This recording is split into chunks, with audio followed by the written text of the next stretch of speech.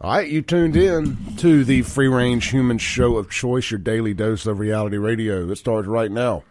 This is the Clay Edwards Show. I'm, of course, Clay Edwards. In the studio with me is SHAUN YURTKURAN. No introduction needed today. Y'all know he's a blue-haired liberal.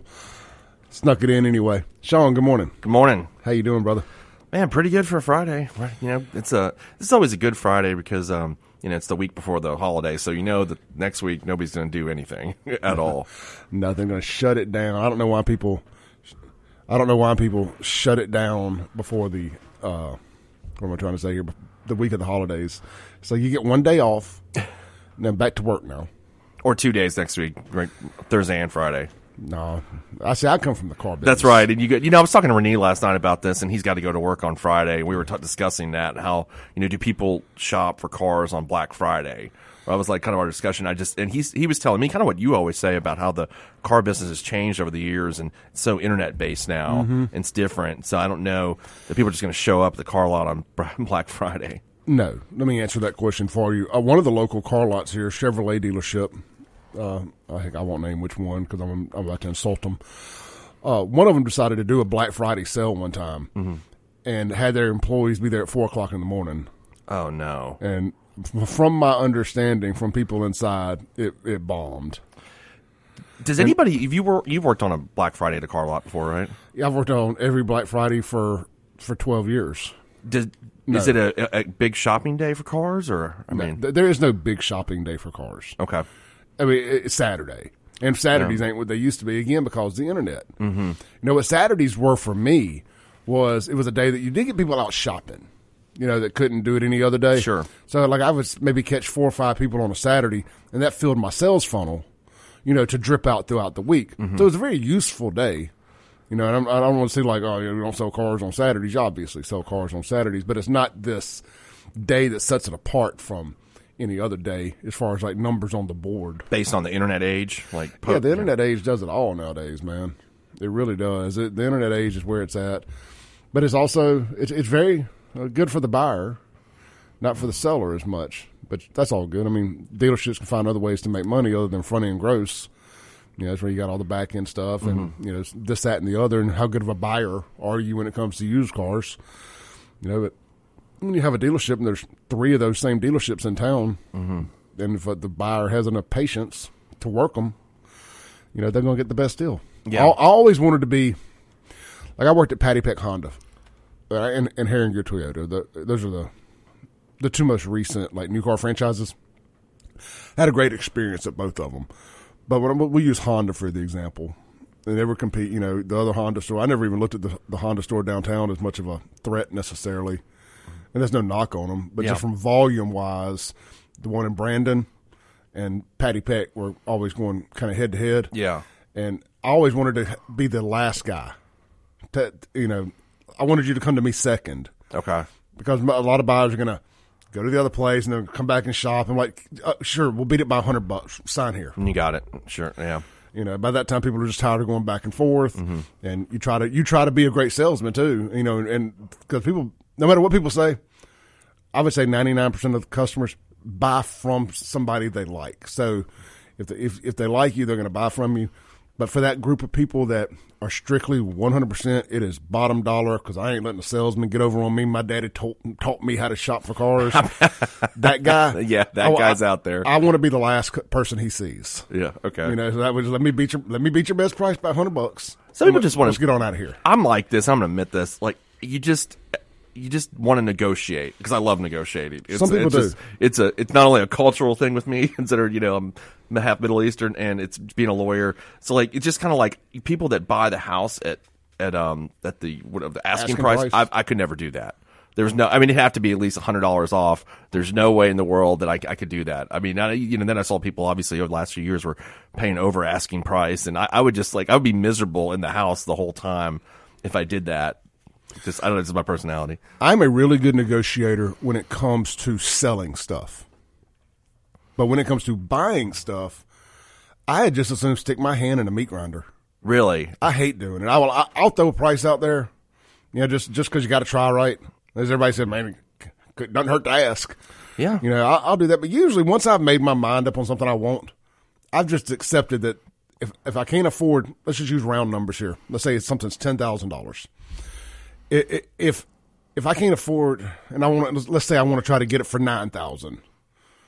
Well, if I can't afford the extra $1,000, I don't need to be spending the $9,000 to begin with. Mm-hmm. So I'm like, look, Jerry Jones. I heard this quote somewhere along the way with Jerry Jones, Cowboys owner. I never regretted overpaying for something that was worth it. Yeah, I've heard that. I heard him say that. He goes, the only times I've been really mad and burned in my life is when I was trying to get a good deal. Mm-hmm. And cut some corners and try to save some money. And I ended up being miserable. And that's kind of the path I take. That's why I buy name brand stuff and this, that, and the other. You know, I'm not going to get on Amazon and buy the Prime brand. Oh man, Amazon I do all the Basics time. Or whatever. It's actually pretty good. Yeah. The battery market is what I learned a few years ago. You remember, we used to go buy batteries, and they're so expensive at the grocery store or Walgreens. Amazon fixed that problem. I mean, now I've got I used to never have batteries. Now I got tons of batteries just laying around the house because it's so cheap. I mean, so yeah, and they're Amazon Basics. I'm sure there's some examples. Oh, they've got some great stuff that are. Actually, I do buy their towels. I've got those too. The Amazon Basic towels. It's just too good of a deal. I'd rather buy 3 times as many for the same price as buying one bundle of whatever. So whatever a good name brand towel is, I don't know. Speaking of Amazon, Renee also told me last night Hyundai is partnered with Amazon, and you can buy your Hyundai on Amazon now. Some other people had tinkered with stuff like that. Like, I want to say Ford maybe had teamed up with Sam's Club. Maybe it wasn't Ford. It was one of the new car brands. You could actually buy a car through your Sam's Club membership too. But I think that was tied back into TrueCar. Okay. And are you familiar with USAA's car buying stuff? Sure. Yeah. I've got USAA. TrueCar bought the USAA, or it's all tied in together. That car buying service that they have. Yeah. And TrueCar, if you're a new car buyer, there's a free plug here for TrueCar. As a salesman, we hated it. Okay. Because it's a race to the bottom. Yeah. And people can put their stuff up on TrueCar. I don't know if that's still the case, but it was. And it was like, if you got in the internet department, if you got a TrueCar lead, it was like, oh God. I'll get my $100 mini and spend half my day doing this. Man, I was just trying to think of an analogy to that, but I know exactly what you mean. It's and Amazon, I guess, in its essence, is a race to the bottom between sellers, and I've sold on there for years, and it's just that's the nature of that marketplace. And ironically, it's kind of a cut the middleman out type place that's dependent on the middleman. Yeah, exactly, because all those are all third party. 60 to 70% of Amazon's business is conducted by third party sellers. Yeah, so it's not you're not buying from Amazon, but a lot of people think that they're buying from Amazon, but they're actually not buying from Amazon. It's because the majority of things that you buy are sold by third-party sellers that use what's called fulfillment by Amazon. Yeah. This is their fulfillment. Because, I'll sell medical products on there, and I ship them to the fulfillment center, and then, of course, they're just listed on the site, and then they ship from there. And they break it down and put it in their packaging. And yeah, because you put labels, barcodes on them so they know it's that they generate, and you have somebody that does that and put it on, and you send it there, and when it's your sale, it'll scan that, and it'll go out. That's how it works. Interesting. Yeah, back to the Black Friday shopping stuff. I don't understand why people do that at all anymore. I mean, I get forever it was always get your $49 DVD player. Yeah, exactly right. It's like a $10 TV. Like when we get that, the Hisense TV for $10. I mean, do people even fight on Black Friday anymore? I don't know. I mean, I've only been one time about 10 years ago. That's the only time I've ever been Black Friday shopping. The worst hangover I've had in the last year was Thanksgiving. So it wasn't Black Friday. I was going to say it was Black Friday. It was Thanksgiving because we had the Clay Edwards Show Thanksgiving party. Oh. Thanksgiving Eve party the night before. Oh, you did? Okay. And it got out of hand. Where was that at? Burgers Blues, downtown Brandon. Now, this year it's the Clay Edwards Show Christmas party, though, Same right? location. Okay. Back to the scene of the crime. And the next day, it's on the 20th, isn't it? Is that what you said? Yeah, so it's on the 20th. So the next day, that Thursday, is going to be a rough day. Probably so. Well, I know the Thanksgiving Eve thing because Thanksgiving's a day off for sure, right? Yeah. And that was always the thing for me in the car business because we did get Thanksgiving and Christmas off. So the Eves were my party day. Yeah. Because you had to work Black Friday. Exactly. Yeah. You had to work the day after Christmas. Oh, man. That sucks. It really does. So I did like when Christmas fell on a Saturday. I think it happened twice when I was in the car business. For over 12 years, I think it happened twice. It happens every 7 years. So. Yeah. That was cool because I got back-to-back days off. Because this year it's on a Monday. Yeah, I'm going to tell you, the car dealerships, if they want to retain, I had to go to Walgreens last night to pick up a prescription for somebody else, and I was looking across the street at the Ford store there, and I was just thinking about all the hours I spent there. It was like 8 o'clock, and there were still people moving around over there. I was like, man, I remember sitting in there and waiting on somebody to get out of finance. And then if they bought a new vehicle, then you got to show them how to work all the stuff in the new vehicle. It's like, so you got to do the delivery. And some people's knowledge of navigation and Bluetooth is not as good as others. And then so you got like, let's say an hour delivery time. So you're 9, 10 o'clock getting out of there. Is it like reminiscent of teaching your parents how to use email? Yeah. Remember those days? Setting your dad. Or I've had to teach so many older people how to put an attachment in an email. Yeah. And it's like just a process, like just click this button. One of the biggest problems in the car business has been employee retention. Sure. Especially on the sales side. But, when guys don't get out of there to 9, 10 o'clock because they stayed late to deliver a vehicle, and then they had to be right back the next morning, I always thought, and man, I'm sure that some places are doing this now, I always thought that if you closed, you shouldn't have to come in till lunch the next day. And you rotate it. That way, people aren't having to do that quick turnaround. And it's just burnout. I could agree. We did that at the DA's office. Like, if you want a trial, you got a guilty verdict, no matter what time of the day it was. Sometimes it'd be at noon. Sometimes it'd be 10 o'clock at night. It just depends. The next day was a freebie off. That was the rule. Mm-hmm. Like, you didn't have to come to work the next day, which I thought was pretty fair. You need a rest. That's all that stuff. So same thing, same concept. Yeah, and that's a salary-based business versus a commission. So I mean, you got to be there to win. Mm-hmm. But just that demanding that you be here for the 8:30 sales meeting, no matter how late you were the day before. It's like, man, I've never, and I mean in the history of ever, learned anything in a sales meeting. Yeah, or I don't think I've learned anything. I had this conversation with somebody before. I was doing Zoom meetings this year. This meeting culture that we have is insane to me. Nothing productive comes out of anyone that I've ever been in. I've never had anything productive come out of anything. Usually, what's productive is one-on-one meeting, maybe 3 people, that kind of a situation where you could discuss things. When you have like a meeting with it's just nothing. It's just you just sit there and play on your phone. It's a waste of time. In the car business, they would always just promote the best salesman to the whoever sold 20 cars a couple months in a row. You're the new manager. Yeah. And then in the sales, their first sales meeting, they try to look at what I've built. They try to tell you that everything they do is better than how you do it, and they're going to reinvent how we do the car business. But I'm going to respect you guys. I'm probably never going to be. I'll probably just make myself completely unhireable. yeah, right. Same. I think that goes into a lot of things, like with meeting culture. Continuing education is another thing in professions. Like in law, we've got continuing legal education that you've got to do every year. I've never heard one person go to what's called a CLE, continuing legal education seminar, and be like, "Man, you know what I learned." Yeah. Like that never happens. Like, I mean, it's just a way to grab some money is the way I always look at it. I want to backtrack just a little bit on the sales meeting thing. The best sales meetings I ever attended were by Bob Albury at Patty Peck Honda. He's the managing partner over there. His sales meetings, he did them on Mondays and Fridays. It wasn't an everyday thing, and it was an accountability thing. Had you been doing your follow-up, they got the CRM system. Yeah. They've been doing your texts. You've been doing your calls. How many cars you sell this week? And he holds you accountable. Now, I like that. I like being held accountable because it forces you to act right. Mm-hmm. It forces you to do your job. You don't want to get embarrassed in that sales meeting because he would embarrass you. Yeah. If you weren't, you maybe not sell any cars, but you better have put in the work. Sure. Because you can tell. Because usually if you put in the work, you sold the cars. Yeah. But I did like those accountability ones. I still don't say that I, quote, unquote, learned anything. But we also did when I was out there, I'm going to use Grant Cardone as a catch-all here. It wasn't actually Grant Cardone, but it was that kind of sales training system stuff.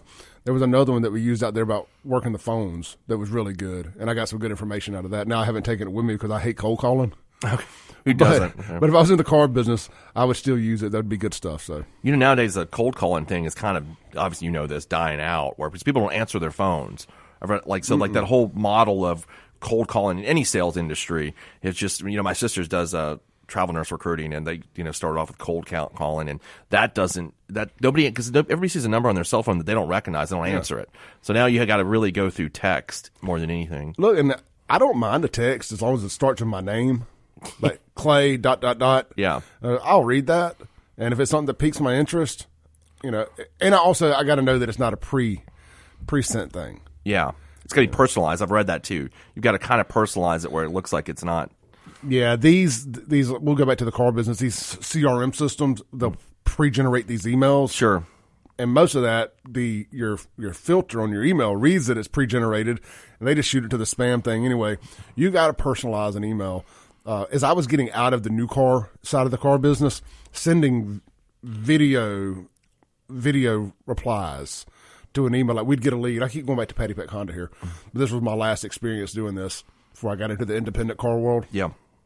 You would get a lead, and I would grab my phone and make a quick, hey, Sean, this is Clay. I just got your lead here at the Honda store. Here's the car you inquired about. Run out, do a quick little 1-2 minute boom, boom, boom. Yeah. That worked. And that it especially works with millennials and younger that have been on their phones the whole time, and it's personalized, and it's not a spam email, basically, cookie cutter email.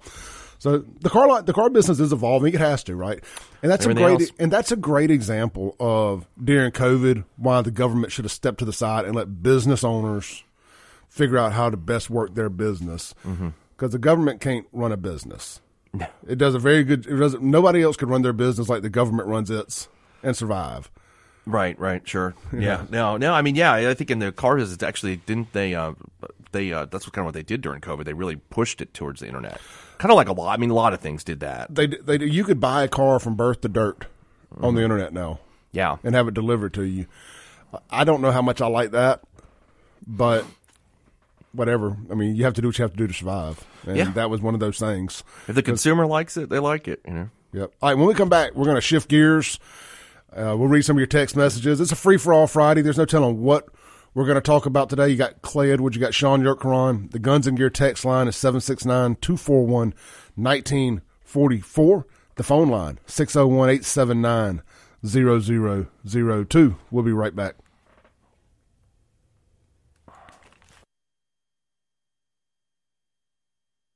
Welcome back into the Clay Edwards Show. Hey, guys.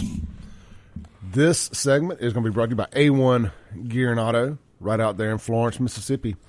Whether it's your squeaky brakes, your check engine light, or you need your entire ring and pinion replaced, they can do it all at A1 Gear and Auto. The only thing they don't do is diesel engine repair. So, got any ring and pinion issues, brake issues on your diesel, they can do all that, but they're just not going to dive off into the diesel engine. So, anything else, give them a shout. But hey, what they specialize in over the last 15 plus years in Central Mississippi is being the leader in ring and pinion, transfer case, gears, all that stuff on the bottom side of your car that makes it go. They're my personal mechanic of choice. Can't recommend them more. Go see them today. And it always comes down to figuring out what's wrong with it right, diagnosing the problem correctly, and how long does it take to fix it. Those are two things they excel at A1 Gear and Auto. So get over there. See them today. 49 South in Florence, Mississippi. Big white shop, big red sign. A1 Gear and Auto. All right. So we spent the first segment there somehow talking about car business and sales training, but you never know what direction we're going to go with this thing. Let's see here. Check out the Guns and Gear text line. Somebody says, hey, man, what really happened to Underground 119? I don't know. Sean, do you know what happened? I didn't live too far from it. It's over behind the Chancery Courthouse in that Tom Bigby building. I lived over there for about 2 years.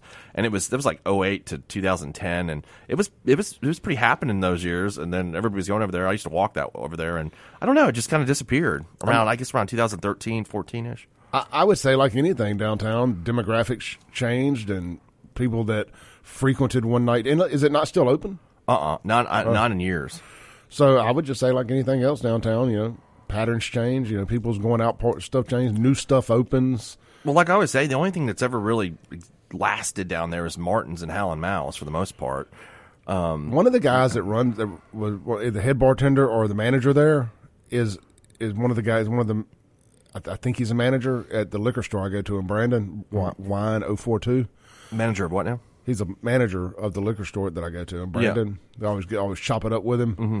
And we were talking about that the other day, but I didn't get into why it closed. We were just talking about some of our personal bartending experiences and dealing with people and this, that, and the other. And he had mentioned that he worked at 119 for a while or managed it or something like that for a long time. So I'll ask when I see him. It was a really nice place. You ever go there?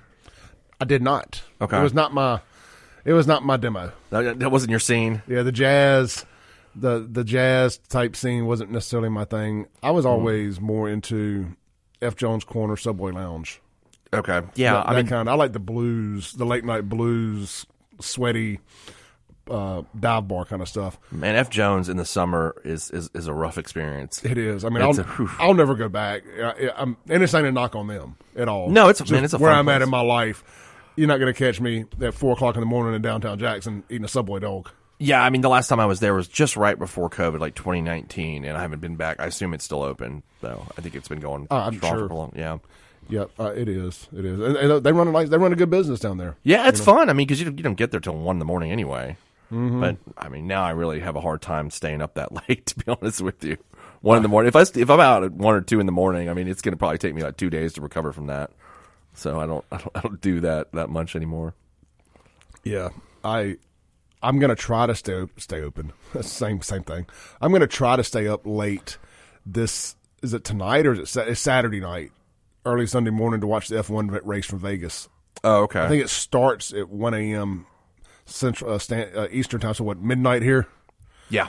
Because F1's so much bigger in other parts of the country, other parts of the world, sure, yeah, than it is here. They may only get like 1 million viewers. I say only 1 million viewers in America, but it's the number one auto racing franchise or league in the world. Mm-hmm. You know, where NASCAR is really only big in North America, Canada, Mexico, stuff like that. Yeah. Anyway, I'm gonna try to stay up late. I said it again. Stay up late to watch that race, or at least watch part of it. I'm not necessarily interested in who wins. I don't care. I don't have a favorite driver or nothing like that. But the older I get, the more impressed I am by the technology of F1 and their ability and just their skill set. Because I think they are the best drivers in the world. Because usually it's on really early in the morning on Sundays, right? Yeah. 8, 9 o'clock. I've watched it here recently. It's to me, it's more entertaining than NASCAR. I know Renee's a big fan. He is. He kind of got me into it. Yep. You know. It's interesting to watch. And Max Verstappen, I think is how you say his name, is basically won every race this year. So will he win another one? Yeah. It's actually not bad. It's an okay thing to do on a Sunday morning. You wake up, you can either do that or watch the news programs, which I get kind of sick of here lately. All right, let's shift gears here. We're going to run over on this segment. Otherwise, we got to take a break now. We'll just run over. We'll go about 5 extra minutes. Last night we went out to bouncing around in downtown Brandon, and we shout out to Tristan Duplachain. I hope I'm saying her last name right. She opened up a photography studio right there in downtown Brandon, and her mom saw us walk. She said, "Hey, y'all come in and get a Christmas photo." So we have an unplanned professional Christmas postcard looking photo. I did post it on my Facebook, but that got me. And I saw it, and I was like, "This is the last person I ever thought would take a Christmas photo." I mean, I just didn't. I was gonna like make a joking comment to you, but I forgot to because I was like, I think I was just so shocked. Well, there was, and the funny part of it is unplanned. We're matching too. We're both wearing black shirts, blue jeans, and white shoes. Which that's easy to. I wear a lot of black shirts, so it's easy to catch me wearing black shirt with jeans and white tennis shoes, considering that's all I basically own. Yeah. But it was a little out of character for her to have on the same thing. Anyway, we took this picture, but it got me to thinking about these couples. What are silly things couples do? Like Christmas pajamas, the matching Christmas pajamas. Yeah. And I've seen it where they're wearing matching Christmas pajamas, and they've matched the wrapping paper of the presents and the tree all match. Like everything matches in one. And I've seen this a lot. It's not just like one person. Like they put that much time and effort into doing that. Guys, pro tip here: if your girl tries to make you wear the matching Christmas pajamas and she goes as far as to make the wrapping paper match, I'm gonna go on and bet that she's got a "Live, Laugh, Love" sign art somewhere in her house that she got from Michael's or something like that. Run. And a ton of Chardonnay. There's like a box of Barefoot Chardonnay sitting over there in the corner of the kitchen. Can you shake her purse and hear the Rankin County mating call? Yeah, the pill bottle. The pill bottle. There's OxyContin and Chardonnay. No, antidepressants. Antidepressants. Zoloft. Run. I mean, But I mean, we all are going to see this in a few weeks, like these photos. And now, if anybody's listening, when they get asked to wear the pajamas, they're like, "Oh, wait." They look like a hostage photo. It does. Because it wasn't the guy's idea. Like, hey, let's get matching Christmas pajamas, sweetheart. Like, I mean, no guy has ever said that. I mean, I would think. And ladies, if your guy does suggest that, you do not have a husband. You have a lesbian lover. Yeah, I mean, I'm going to go with you on that one. I've never heard of any person I know be like, I can't wait till we get these, Christmas pajamas, or like, and that's kind of like the equivalent of the summer photo on. Be careful about him and his best friend. Yeah, that's right. I mean, that's just kind of like the equivalent of the summer photo, right? Of everybody wearing white on the beach with khaki pants. Like that's the summer equivalent of the Christmas pajamas. That is a great point. The no shirt, the no shoes, sand, no shoes, yeah, sand on your toes. I hate sand. Oh, do you really? I hate the beach.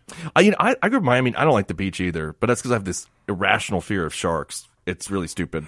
It just scares the crap out of me. I think your fear is proving out to be right. I mean, I read all these, and how like when you're scared of something, especially you read about it all the time. Yeah, and so I've read all these books about the New Jersey shark attacks in 1916 and all this crazy stuff, and so I don't go in the water. All right, let's take a break. When we come back, we're going to get into some political stuff. I appreciate y'all bearing with us through our nonsensical first opening couple segments there. I want to get into a conversation with Sean about, I'm going to tease it here, about a conversation him and I had. The OG liberals and the America First conservatives, are we way closer to being the same party? Are we closer to being the same party than what currently represents both parties? Does that make sense? Yeah. All right, we're going to talk about it on the other side of the break here. We'll be right back.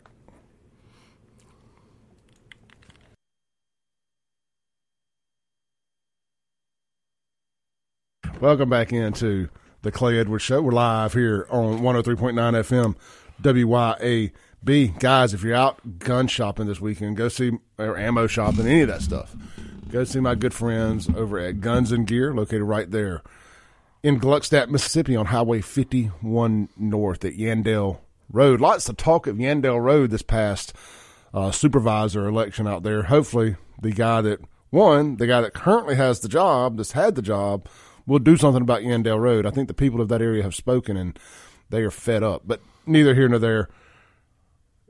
Guns and Gear, your home of no-limit ammo. But, man, they're way more than just a gun store. They also can take care of all your Cerakoting and gunsmithing needs. Go by there, see Hunter and the team today.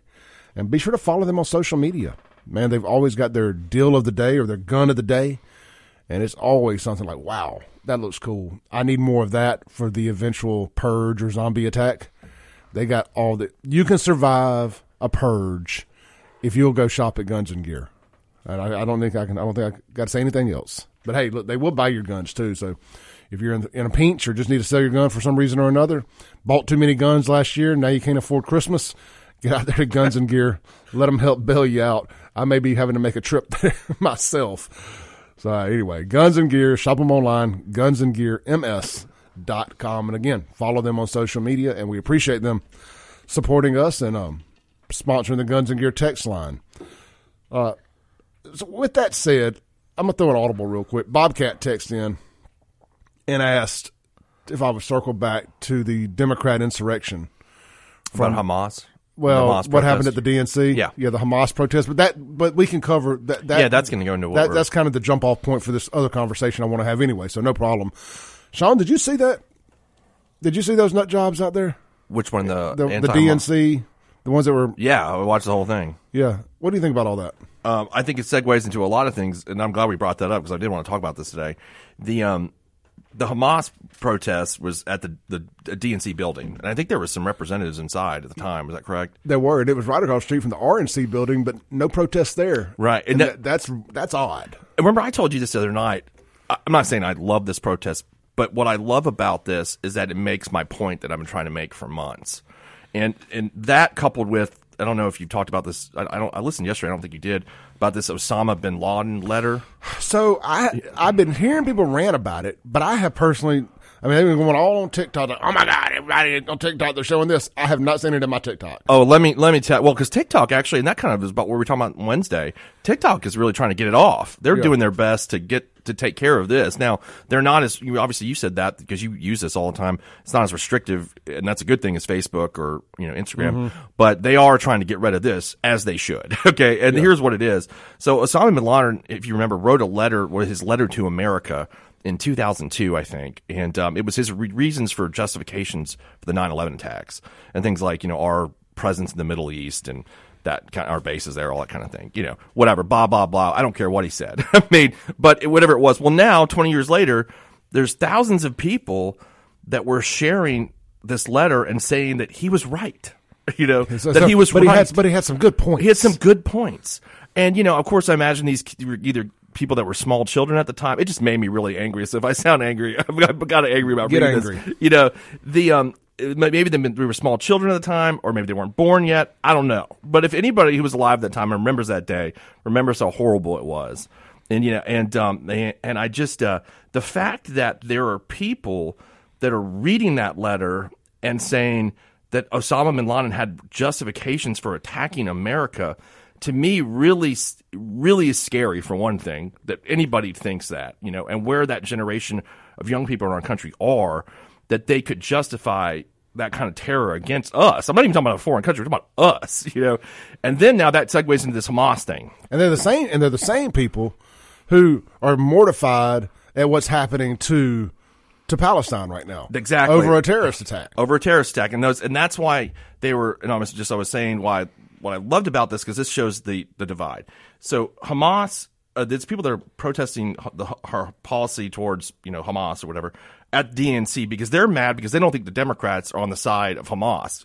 This is the faction that is so progressive, so woke, or whatever you want to call them, kind of like I think Elon calls it the woke mind virus. To me, they're just this is what I was texting you the other night. Like, they're just a different group of people that are just and that have gone insane. I mean, it's just this, and this is, and I blame that on the Democrat. Well, I think you can say the Democrats cultivated this kind of over years, where now it's kind of like they created their own monster. Well, Frankenstein always kills his creator, and now they're saying, like, and I'm saying too, like, looking at like, what? Wait a second, what you guys now have turned this oppression thing? I guess that's the best way to put it. Yep. Into Oppression Olympics, And I heard somebody on the other day call it that too, and it was a liberal. Bill Maher said that. He called it the other day. I'm not giving this guy credit for creating it, but the first person I heard say it was Clay Travis, I believe. Mm-hmm. So, yeah, I mean, another guy who was a former liberal for years and everything. Anyway, and who I've gotten into to listen to lately.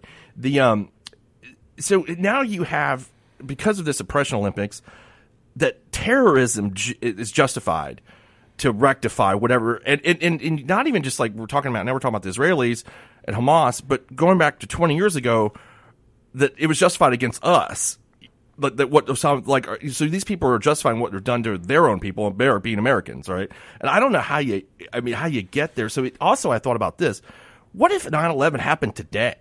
And I've thought about this in the past for other reasons, of course. I'm sure everybody has. But what if it happened today and it was a terrorist group like Al Qaeda or whoever, whatever does it? Are we going to have protests if we respond to that? I think we would. I think we absolutely would. Agreed. And we actually have talked about this a bunch on the show over the years. Is what would it take to bring America back together? Mm-hmm. And people always another 9/11. We need to get back to like 9/12/01 the day after. It ain't happening, Hoss.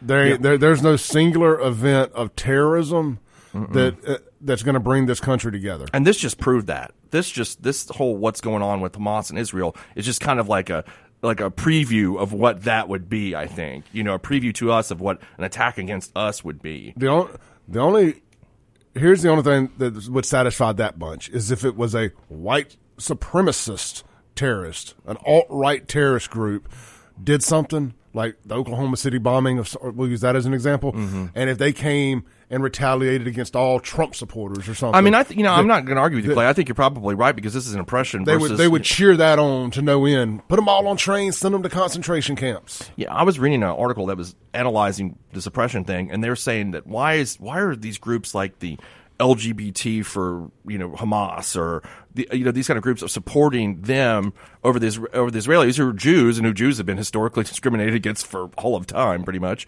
And somebody's argued that it was because that they were darker skinned, and that caused the natural inclination to say, well, they're being oppressed because of that. Now, discounting the fact that Jews have been oppressed forever, just forget, but they're white. And, and that was what the article was on arguing. And this was not a conservative article. I mean, it was just analyzing the situation as we're looking at it. Yeah. And I just thought that was really interesting when you're looking at it through that prism. But, man, it's but now they don't consider Jews being dark skinned at all. They consider them being they're white people, right? They're white people, and they're the ones doing the oppressing. Yeah, which I don't know that we can think of another group that's been more discriminated against than the Jews. I mean, I don't know that you could. I'm sure there's some out there that I'm not thinking of, but I mean, over history. I want you to think about just how quick we've taken a U-turn here. Yeah, it was a year ago that we and by we I mean America, basically deplatformed and wrote Kanye West off. Mm-hmm. He lost the Adidas sponsorship. He lost all this That's stuff. A very good point. Because he had the nerve to accuse Jewish folks, basically to use the term the Jews, the Jews. ... Oh my God, you're not allowed. You're not allowed to utter anything negatively about the Jews overall. Apparently, they're the only religion above reproach. Yeah. Nobody. You can talk. You can dance on the grave of Christians. You can do whatever you want. You can even get into bashing Muslims and this, that, and the other, but you were not allowed to utter a single negative thing about the Jewish people, and I think that's part of it too. I think that's part of the blowback, and that's why there's a lack of sympathy for what's going on over there from your average person, because we've been told for so long that you're not allowed to even question anything about Jewish folks. If a Jewish person does anything wrong, it's simply because that was a bad person, and that's true, by the way. But anytime another group does something, anytime a crazy Christian does something, oh, look, all Christians are bad. Right. Anytime a Muslim flies a plane into a building, oh, they're all terrorists. Yeah. But if a lot of Jews are doing one thing, it's still just. They're just people who just so happen to be Jewish. Right. That's very true too. I think that's kind of caused. So that basically what you're saying would cause why the far left is mad. Yeah. Then, right? I mean, from that aspect, that's why they're mad, and that's why I don't care. Yeah. It's like, man, y'all are reaping what you sow. A lot of them. And when I say reap what they sow, I don't mean justifying the terrorist attacks. I mean justifying the lack of empathy from most people on this deal. It's about the Israelis. The Israelis. Okay. Yeah, or just the Jewish people as a whole. Yeah. Y'all, again, we talk about what the Democrat Party did to create these monsters, to create this woke mind virus. The Jewish people underwrote it with all their donations to colleges and especially to colleges and to Democrat politicians, and voting blue for as long as they have. Yeah, they have for a long time, and I think that's kind of a genesis of the civil rights movement is when that started, when Jewish people actually started voting Democrat. I did want to bring up this point though, also. So we're talking about hold that thought. Yeah. Let's take a break. We'll come back and you can close out the first hour with it. Sure. We'll be right back.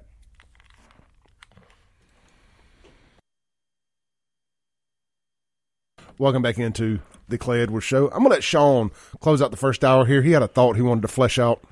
Okay, so we were just talking about how crazy this is about the endorsing Osama bin Laden's attack on America or his letter to America, and then this Hamas protest from the DNC.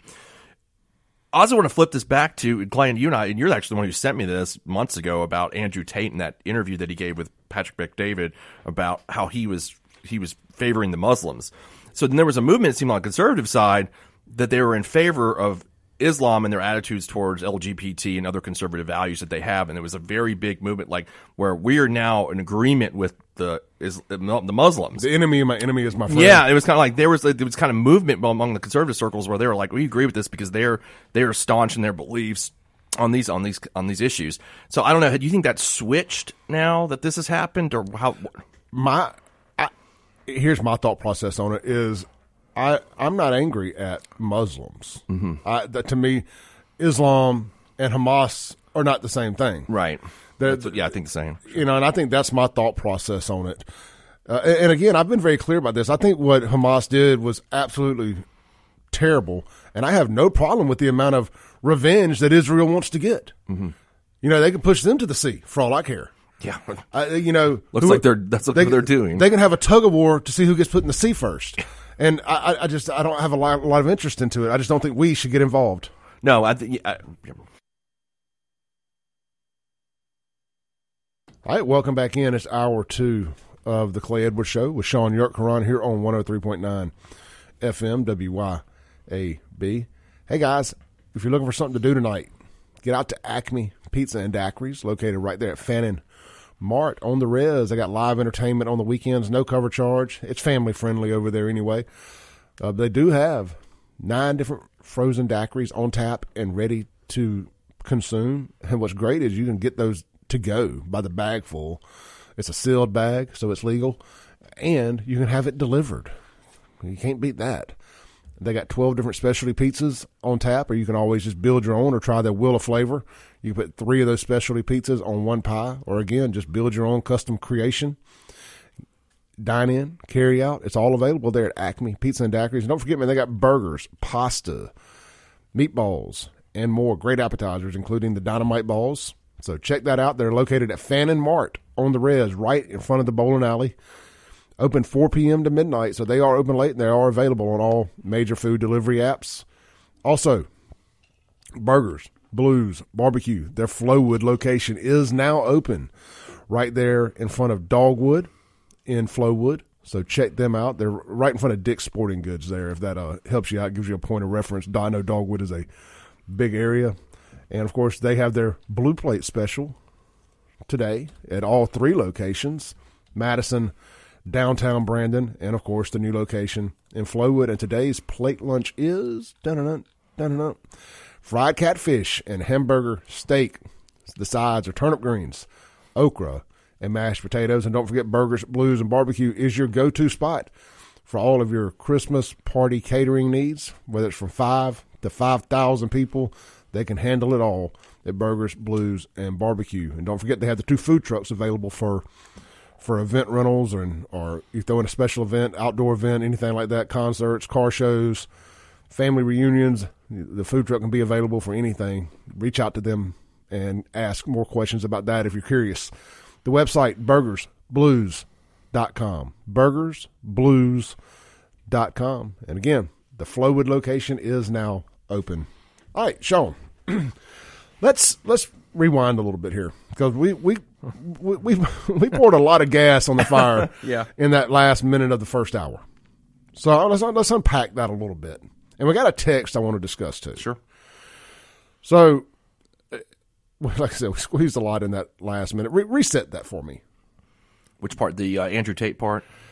Yeah, no, you were asking about Christians.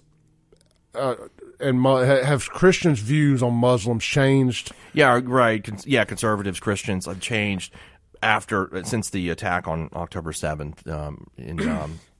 And this is just Clay Edwards here, and I'm not a global geopolitical analyst by any means. I'm an America First guy. America is where my problems, the problems that affect my day-to-day life, are here in America. So I'll say it from that perspective. One of the problems here in America is the LGBTQ agenda in our schools, facing our kids. You can be as gay and trans as you want to be. I don't care. Leave these kids alone. And that is something that Muslims seem to also agree with. Mm-hmm. Now, do I agree with their overall thoughts on the LGBT stuff? No, I do not. I don't think we should be throwing gay people off of buildings or anything like that. Go be as gay as you want to be. Of course, it does not bother me. Where we agree on is their philosophy, like leave their kids alone. Okay. Leave our kids alone. So that is the one thing that I do agree with them on. And I don't look at this as an Islam issue of what Hamas did. Yeah. They are fighting over land. That's the way I understand it, right? Pretty much. It's a land battle disguised as a holy war. Yeah, that's, been going on forever, right? And will continue to be going on long after we're dead. So again, and look, and I say all this, I'm sure somebody out there is way more educated in this than I am. I'm just, from my 30,000-foot view. Mm-hmm. To me, this is not a Islam are bad issue. This is a Hamas are bad issue. Yeah. And I have no problem with Jewish folks either. I don't think Jewish people are bad. I think there should probably be a two-state solution. I would, that makes the most sense. But one side refuses to partake in that. Palestinians have refused it on several occasions. Yeah, they have. So yes, to answer your question, have the conservative Christian attitude towards Muslims changed? I don't think so. But I mean, I think obviously with a time heals all wounds kind of thing. I think the further we get from 9/11, the more. And I regret some of my thoughts, some of the Islamophobic things that I thought after 9/11, like, oh, they're all bad. I was 25 years old when that happened. Sure. I was a different person now. Do I think the people that did it on their behalf are bad people? Just like I look at Hamas. They're bad people. Hamas is. Osama bin Laden and his crew, the Taliban. Those are, was it Taliban or Al-Qaeda? Al-Qaeda. Thank you. Al-Qaeda. Those are bad people. Yeah. I've lived enough life now that I can separate bad people from a group of people. But see, that's good. And you do exactly what you just said, right? The terrorists are bad, essentially, is what you're saying. Yeah. But apparently, we got a segment of Americans that can't agree on that. That think terrorists or terrorism in some instances is justified, which is insane. So I wonder, and you kind of said this at the break. I mean, when we were talking, and you said this thing on air too. What if somebody like, let's take Timothy McVeigh, for instance, right? Now, he was protesting against government overreach, I believe, or he was mad about that, about Ruby Ridge and all that stuff that happened. If you believe all that, that's the story we were told. Okay, right. That he was just he was, I don't know if he was I can't remember if he was an anarchist or he was anti-government. Let's put it that. Let's call it that, anti-government. Well, he used terrorism to fight, to push his agenda. Do they think that's okay? Was it justified in that instance? I mean, I'm just saying, how does this reach the justification of the use of terror based upon let's call it a political cause or issue that you have? Like, why, when is it justified and when is it not? So now what you're saying is, okay, well, it was justified on 9/11. It's justified what Hamas did to the Israelis, but is Timothy McVeigh justified? But probably not, because you don't like his point of view. I'm not saying I like it either, or I like anybody's point of view, but how far does that extend? I don't know how it feels like you're just kind of being intellectually dishonest. Yeah, that intellectually dishonest is a great way to put it. And let's just be honest here. Timothy McVeigh was painted as a white conservative. Sure, yeah. I remember. Before Before that term really was, it wasn't. We don't live in the same ecosphere as we did then. No, 30 years ago. So I don't know if what they called him. They would call him a Trump supporter now. Now they would. Regardless of what his politics are, he's a white anti-government person. Yeah, he would be called a Trump supporter now. Because there was that, and people would have no problem with him getting hung in public. Sure, and especially if black or brown people died. But in his terror attack. But they're okay with Hamas. You see what I'm saying? And that's the equivalent I'm trying to make. And that does that. And I'm not okay with either one of those groups, by the way, McVeigh or Hamas or Osama bin Laden. But I don't know how, you like I said, I don't know how you're okay with that, but you're not okay with McVeigh. Then I guess you're just okay with all forms of terror because in some instances it's justified to certain individuals. Let's just be honest here. You know as well as I do, this has got to do with color of skin. Yeah, and it's an oppression thing, and it's the oppression Olympics. That's White people are not allowed to feel oppressed. White people are not allowed to act out because they feel oppressed. I mean, I do feel oppressed. I do feel like our government is very oppressing on conservatives right now. I don't think that's debatable. If you look at January 6th, look at the January 6th outcome versus the Black Lives Matter riots outcome. You're allowed to be oppressed and brown. You're not allowed to be oppressed and white. But even if you let's say you feel oppressed, right? You don't. Even though you may feel that way, you also probably are not going to say, "Well, I think because I feel oppressed, it's justifiable for me to go blow up a building." No, you don't. And that's what I'm saying. And that's where these folks are going with it, saying that I get it. You feel oppressed, great. Actually, these folks that are protesting don't even feel oppressed. They're just feeling oppressed for the people they think are oppressed. And so, it's just right. It's like some osmosis or whatever. But they're saying though, if you're oppressed because you're black or brown, anything you do is acceptable by any means necessary. By any means necessary, I guess so, right? That's what they're saying, and that's why you have this fight going on there because the Palestinians are a little darker than the Israelis, I guess, in their eyes. Yeah. And that's why, they must be the most oppressed. And you even in our text messages here, you have a bit of oppression Olympics going on. Mm-hmm. And texter, I am not picking at you. I'm just going to use your text as my example. It says on the Guns and Gear text line, "Oh my gosh, this is so hilarious." And I hope I'm reading the context of this right. Mm-hmm. But it says, "I hate to even engage in this conversation simply because I am black, so I am biased. But to say that Jewish people have been the most persecuted of all people is funny." So, and that's what they're saying is that's somebody black saying that Jews have not been the most oppressed people of all time. So you have this battle, and like we've been calling it, the oppression Olympics. You have the blacks over here that, no, absolutely, we've been the most oppressed people of all time. Then you have the Jews in the mainstream media for the longest time here saying, no, Jews have been the most oppressed. Let's not forget the Native Americans. Them too. They are. Well, Sean and I both Googled two different lists here of most oppressed of all time. And on this top 10 list I found, and this is on Google, the first thing I just typed in simply most oppressed groups of all time. And you know who's not on this list? Black people on the top 10. Really? Who's on the top 10 list? The top 10 includes Jewish and Christian people in Muslim countries. That's number 10. Number 9, albinos in sub-Saharan Africa. That's interesting. Okay. Number 8, Native Americans in the USA. Now they took it. They took it, man. I mean, let's be honest. I mean, heck, you don't really hear a lot of complaining from the Native Americans. There ain't that many left as there was. I mean, they got their casinos now. Hey, look, I love them. I think I'd take the money of the white people. I always say that when I go to this. Do it. Well, there's plenty of black folks. I know, but what I'm saying, in terms of revenge for what I mean, because we committed atrocities against the Native Americans. That is true. That is not untrue. And I don't want to be insensitive here, but we fought a war and we won. And that's just human history. People get conquered. That is a human history. No matter when you want to break that down as much as you can.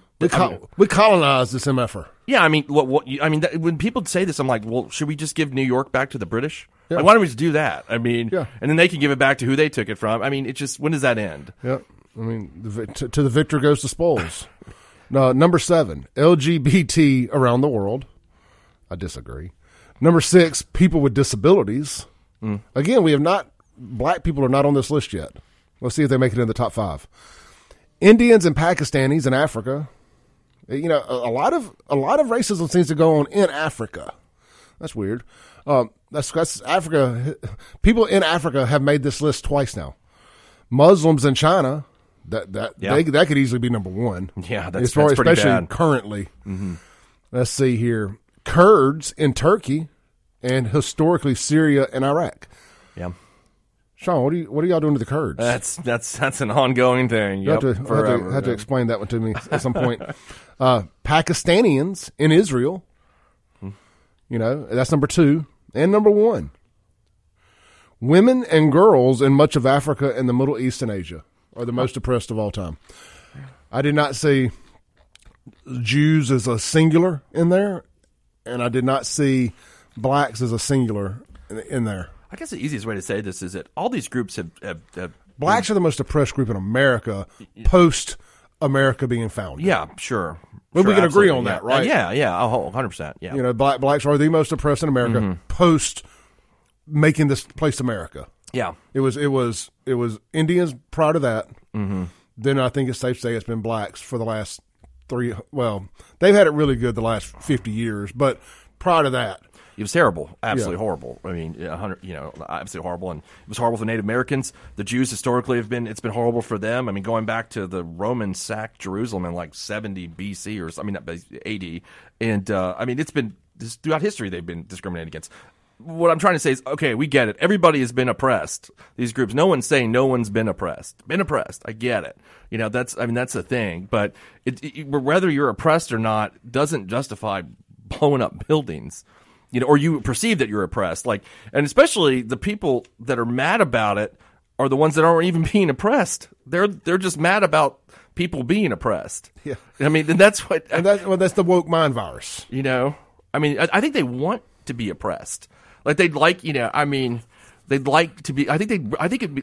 You know what I'm trying to say? They want to be a protective class. I think so. If you do anything to them, it's not just a crime; it's a hate crime. Yeah, I'm not talking about the groups that actually are oppressed or have been historically oppressed. I'm talking about these dudes out there that ain't black or Jewish, that ain't Native American, that are just it's like they get like sexual pleasure out of it or something. You know what I mean? Oppressed by proxy. Yeah, I mean, it's they look. That's why they keep adding letters to the alphabet soup.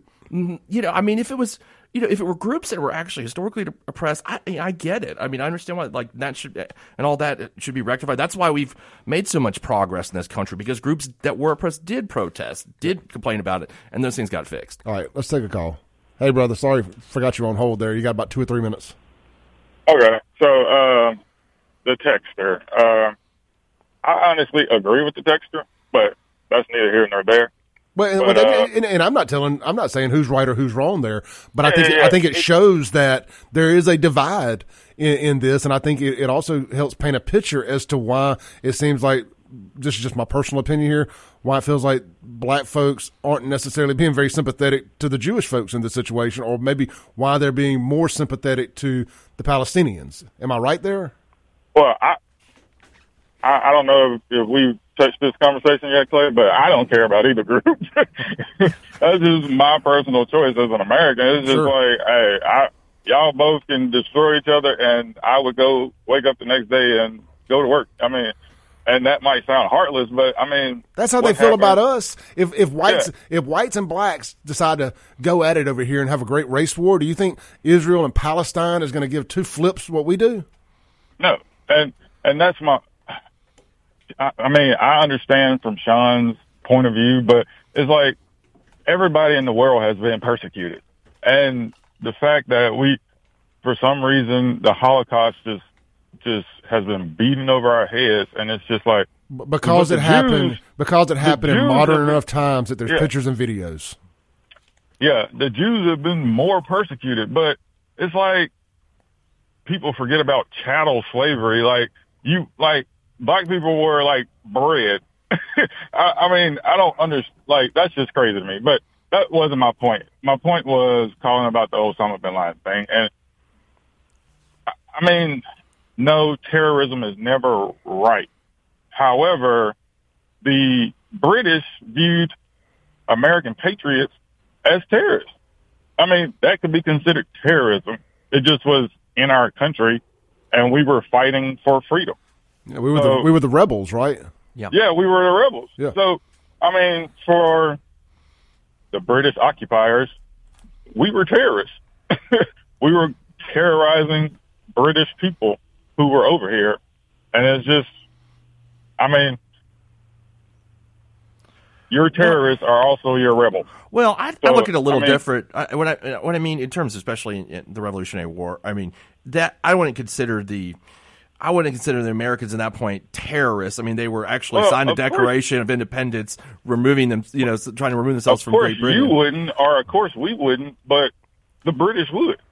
I mean, that's what I'm saying. The British would. Well, I think there's being terrorists and being a state in rebellion. I do think there's a distinction there. I think there, because some countries have civil. That's what the Palestinians are. They're a state in rebellion. I mean, if you look at it from their eyes, their point of view, they view the Israelis as occupiers. Well, and certainly the Americans didn't do indiscriminate attacks on women and children during the Revolutionary War. Oh, of course not. But I mean, and I think that's went after. We can agree on that. Well, I think the word terrorism has evolved since the Revolutionary War. That's to the Timothy McVeigh thing. Of course, he killed children, which is horrific. But he's attacking the government. I mean, so it's just like, how else do you? And that's the thing about today's like modern day age. It's like the Revolutionary War or the Civil War could never happen in this age, because there's we get to the precipice and it's just like, oh, but we don't want to start the shooting war. Well, it's whoever has control of the military is going to win a civil war. Hey, brother, I got to take my break. Great call. Thank you for staying on hold. Yeah. All right. Bye. We'll be right back.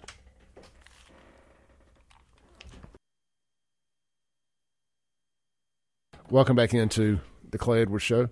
Hey, with SHAUN, YURTKURAN. Real quick, reliable rental equipment. Guys, girls too for that matter. You got a DIY project around the house, around the property this weekend, you're going to want to go rent whatever equipment you need from Reliable Rental Equipment right there at 210 Meadowbrook Road in Jackson. That's just right there. We're just going to call that Fondren.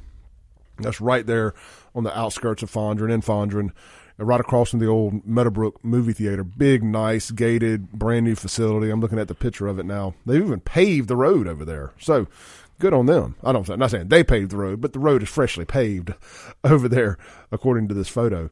But look, man, they got you covered, whether you need skid steers, tractors, tractor attachments, lifts, mini skid steers, mini excavators, dumpsters, generators, outdoor lighting equipment from Taylor Solutions, Taylor Lighting. They've got it all right there at Reliable Rental Equipment. Even got bulldozers. They can do it all. And hey, did you also know if you needed to rent or buy a side-by-side or golf cart, they got you covered on that too.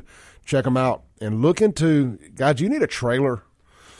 You know, trailers are getting harder and harder to get. Like the second people put them out there, they're selling. I don't know what the boom in the trailer business is, but they've got the air tow trailers. They're exclusive in the southeast to this.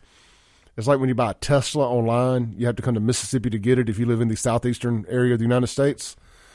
You got to come to Brandon. Same here with air tow. They've got the exclusive franchise for it.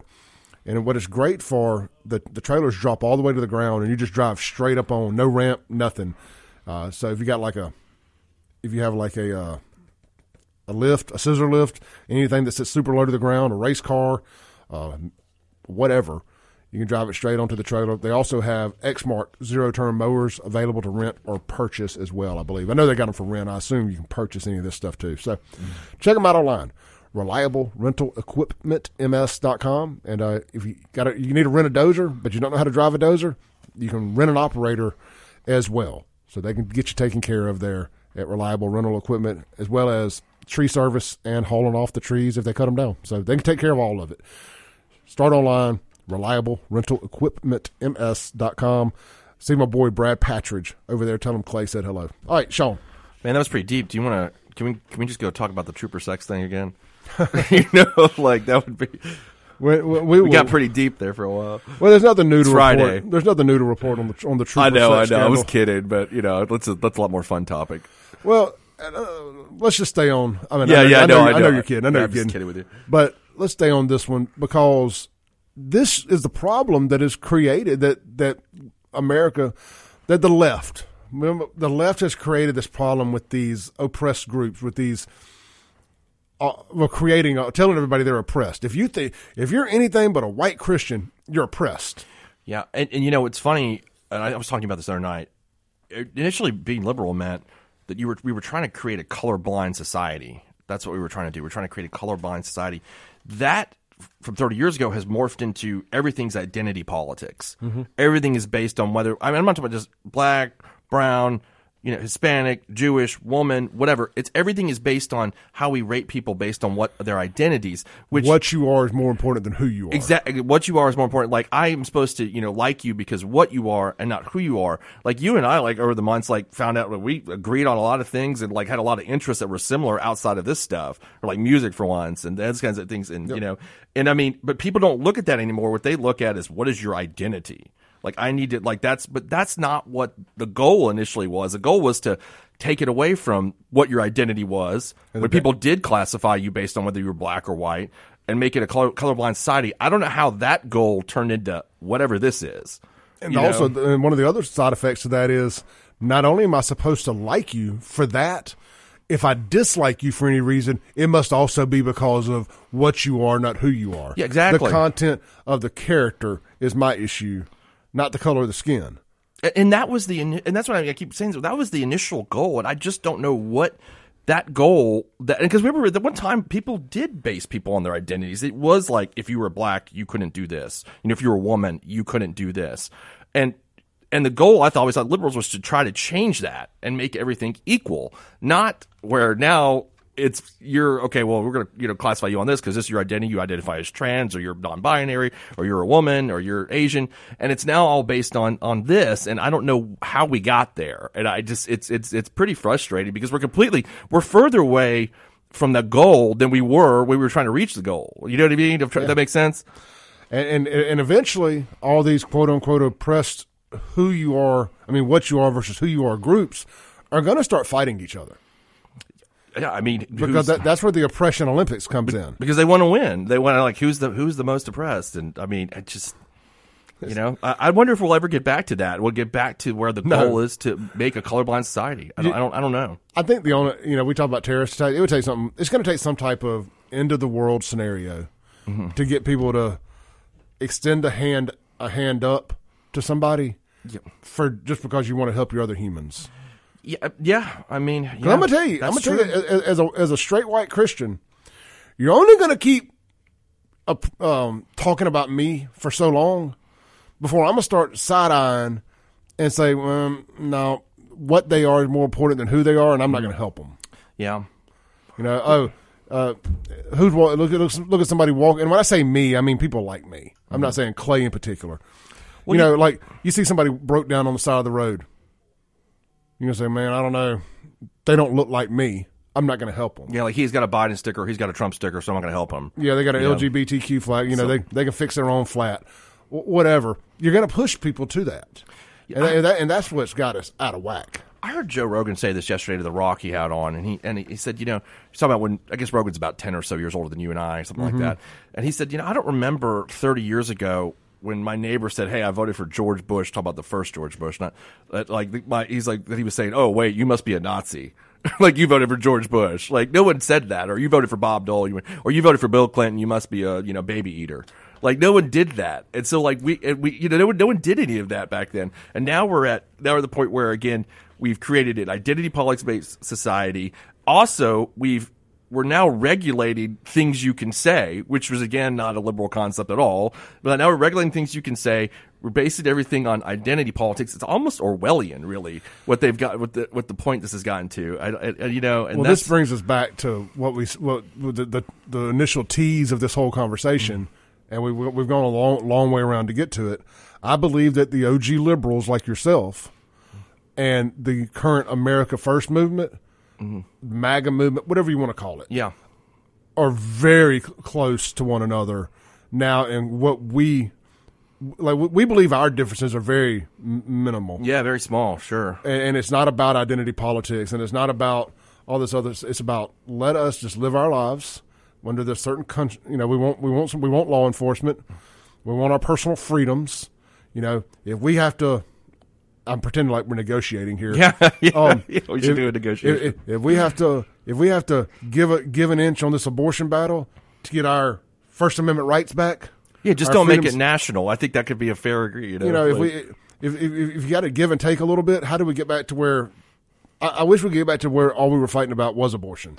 Yeah, I mean, that would be a lot easier because it's very clear cut. Either you're pro-choice or you're pro-life, and everybody has their specific reasons for that, which are not bad. Both reasons are good to me. Live somewhere, and there is no national ban on abortion, by the way. No, but I mean, there's those advocating for that though in Congress. It's not going to happen. I don't think it's going to happen either. But still, just advocating for it and pushing it is kind of counter to what the whole Dobbs decision was saying, and I think that's an issue. Live where. If abortion is the most, I can't imagine abortion being somebody's most important thing, and I actually want to get into this. Let's take a break. People who vote solely based on being able to have abortions are ruining America, and that's what's got us in this nonsense to begin with, in my opinion. I want to get Sean's on it. We'll be right back. Welcome back into the Clay Edwards Show with Shaun YURTKURAN here on WYAB.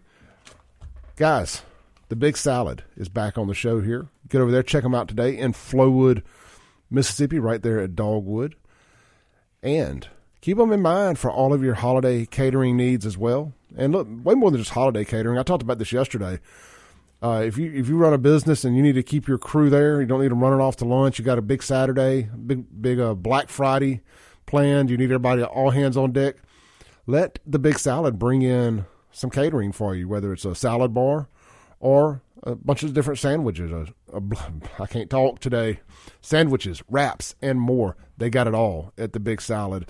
You can check them out online, thebigsalad.com, or again, stop by, see them right there in Dogwood. They're located at 162 Market Street in Flowood. Again, that's right there in Dogwood.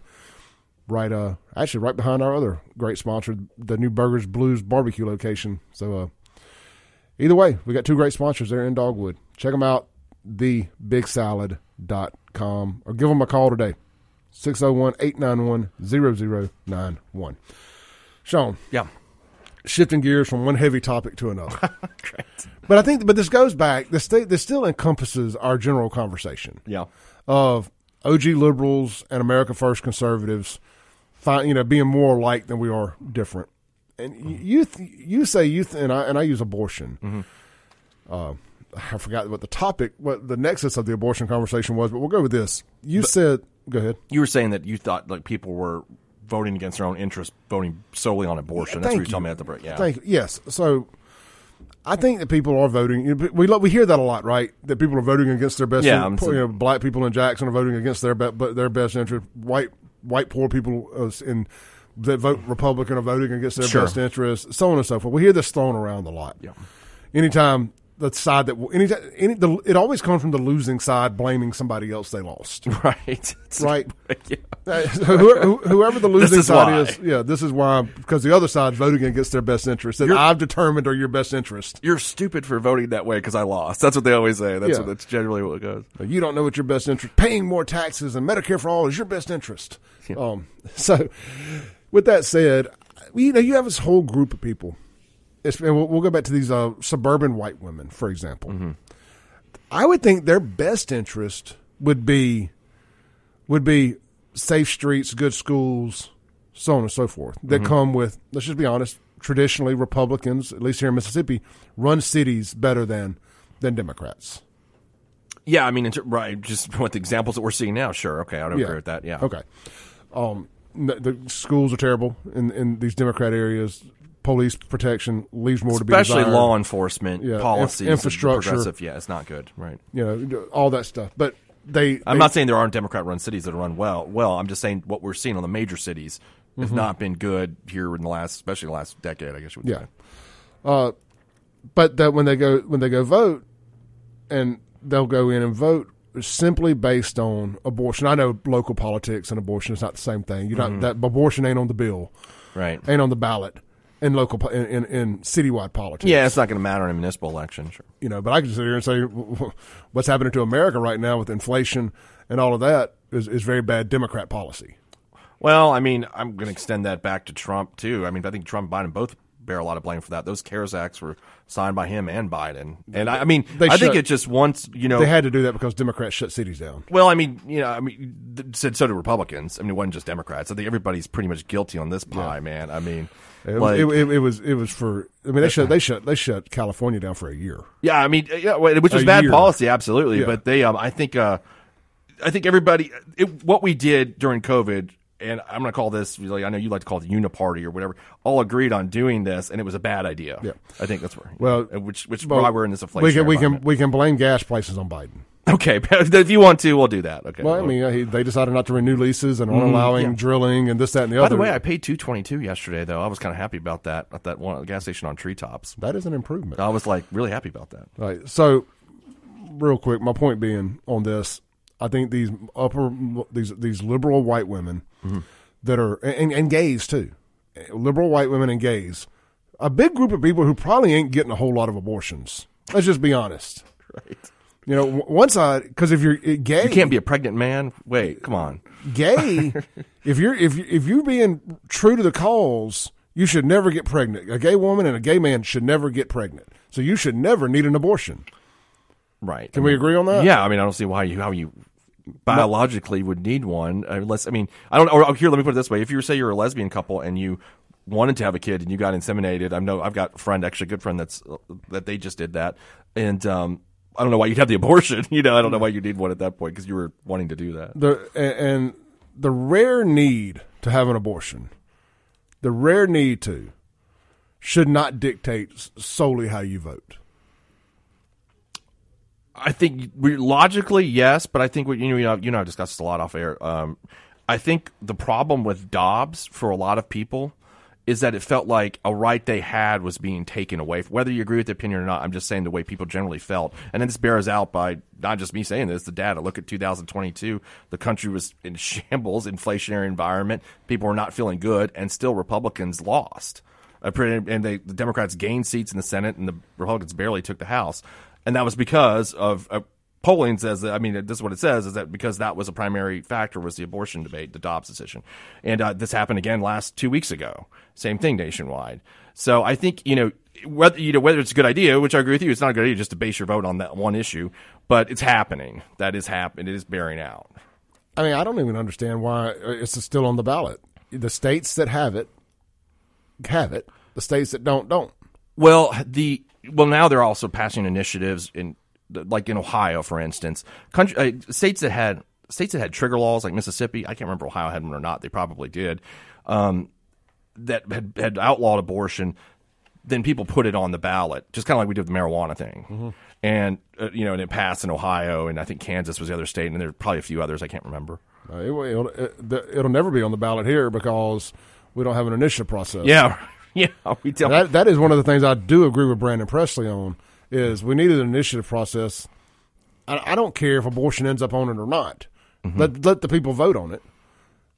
But I don't know, man. It's a complex issue. I get my point being, and I'm probably not making it right. I think there's a lot of people who are voting based on something that really doesn't affect their day-to-day life. They're voting so somebody else can kill a baby at some point. But I mean, isn't that when you say that? Okay, I agree with what your point is about logically that, but isn't that the same thing about a lot of issues? The transgender issue. Let's take that one. Most of us, are never going to be faced with that. Most of us. We're not going to be faced with an issue. We're not talking about in terms of we're not going to have a kid that's playing sports with a transgender person, and we're not going to have a kid that wants to have affirming surgery. Majority of the country is not going to be faced with this issue. It's been a bit of a social contagion lately, and you will. There are people, but I'm just saying majority of people are never going to. I mean, I don't know. I think I've probably dealt with a transgender person maybe once or twice in my life or met them. But on my daily life, I don't think about the issue because it's not something I see every day. Also, it happens more than you think. Every situation don't make the news.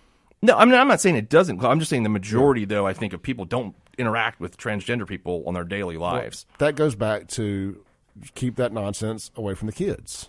Okay, but people vote based on that issue is what I'm saying. That doesn't affect them generally.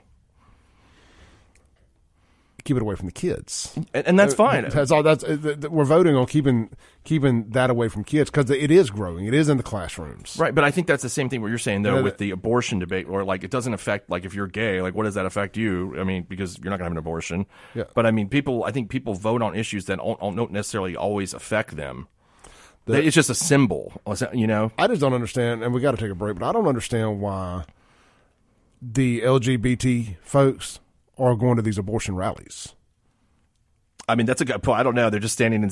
I can't answer that for you. I don't know why. And to me, that tells you that it's a. We throw this word around a lot lately. An industrial complex, this LGBT industrial complex, this abortion industrial complex. I think a lot of this comes from Democrats caught the tire with gay marriage, and they got to have something else to fight for. I think that they're. Yeah, this is what I always say. Let me put it this way. I think there's a group of progressives that want to be part of the next civil rights movement. Yeah. And you can't be. That happened already. And it's, Let's take a break on that. We'll be right back. Come back into the Clay Edwards Show. Guys, we are out of time here. We got 30 seconds left. Coming up next, Jim Thorne's we'll be highlighting the Mississippi Youth Symphony Orchestra. Sean and I will try to pick this conversation back up Wednesday. Some people disagree with me on there needing to be an initiative process. We have representative government, and that's what we send them down there for. I agree to an extent, but I didn't have a problem with how they changed the flag. I know a lot of people do. Yeah, so I get it, but we also wouldn't have marijuana in Mississippi if there wasn't an initiative process. And thank God we do. Some people disagree with that. God we do. Bye. Bye.